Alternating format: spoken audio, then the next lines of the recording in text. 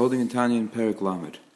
The Tanya is continuing with his eitzes to break Timtum Halev. It means in Perek Chavtes we learned about how to break down the gaiva of the guf and the klipas noiga that's blocking the heart from feeling ahavas Hashem and yiras Hashem, even if a person manages to think through the things that would naturally bring him to ahavas Hashem and yiras Hashem. There's sometimes a blockage called a timtum halev that's blocking the heart from being affected by the proper thoughts that should bring to ahavas Hashem and yiras Hashem. So Perek Chavtes, the Tanya gave us a system of thought processes, how to break down this klipa, this separation, this blockage of the leiv, of the heart, how to break it through and break it down and let the thought affect properly on his heart that he should have ahavas Hashem and yiras Hashem.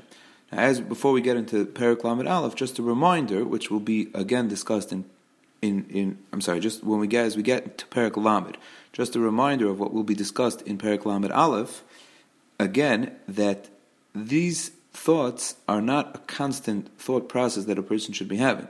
Thoughts of ahavas Hashem and yiras Hashem and his boinus that bring to a person to inspiration, those are running thoughts that a person should be having at any given minute throughout the day. These thoughts of breaking down the guf and the klipas noiga that come from the sitra achra, breaking down the blockages to a person's heart that are made to break down a person, are not thoughts that it should be running through constantly through a person's mind throughout the day. Adrabah, though doing that will bring a person to atzvus, will bring a person to a sadness. What these thoughts are supposed to be at times of contemplation is a person should set aside time when he sees that it's necessary. He should set aside time to make a cheshbon hanefesh and to go through these thought processes. So let's move on into Perek Lamed. The Tanya says that another thought that a person could have to break through the gaiva of the klipa and the guf and the sitra achra is what Chazal say, that a person should be shval ruach bifnei kol adam. Means a person should be humble. He should see himself lower than every person. And the Tanya says that it means every single person. So a person could look at a rasha, a person could look at a kalsha b'kalam, a person who is extremely not careful with his avodas Hashem, and he should see himself as lower than that person. Now, how does an honest person, an intellectually honest person, do this? He knows that he doesn't do the averis that person does. So first the Tanya talks about that person, and then the Tanya will switch over the discussion to how a person should view himself, which is going to be the process of an eitzah of breaking down further the klipas noiga of the guf. The Tanya says that Chazal say that we can't judge a person until we stand in his place. Don't judge a person al tadin es chavercha ach tagilim koimah, till you are in his place. What does it mean, his place? So technically, his place means until you experience what he experiences. But the Tanya is saying that his place means the place where he finds himself. Because every person has a unique set of life circumstances. And let's say that you are viewing a person that's a worldly person. Let's say the person who's doing the viewing is a person who has a job that doesn't necessitate that he mixes with umas ha'olam, and he doesn't have nisyonis of being influenced by the outside world, and he doesn't have to surround himself with temptations. And it could be that his physical makeup is one of being a metzunin b'teva. Could be that he's a calmer person and he's not a person that's such a fiery, passionate person.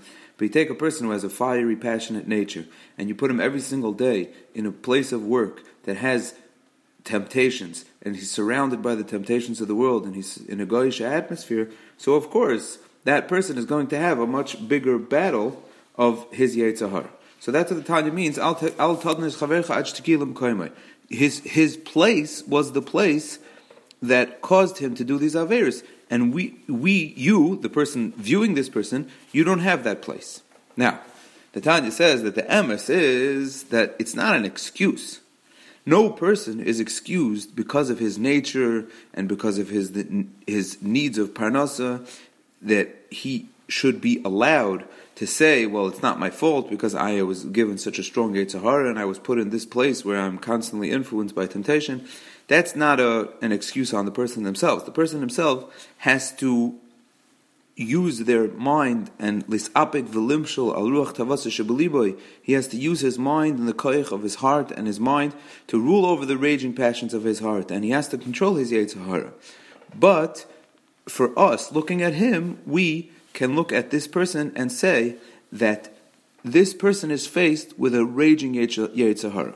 Now, how does that mean that every person is, I could be a Shval Ruach B'fnei Kol Adam? How does that make that I could be more humble than every person? Because we're going to examine that person's fight of his Yetzer Hara compared to my fight of my Yetzer Hara, and we'll match them up, not in the things that he's doing, but in how hard is each person fighting against their Yetzer Hara. And it could be that that person is more successful in fighting his Yetzer Hara, even though he falls constantly and does worse things than the viewer does, but the viewer himself is not at all battling his personal Yetzer Hara.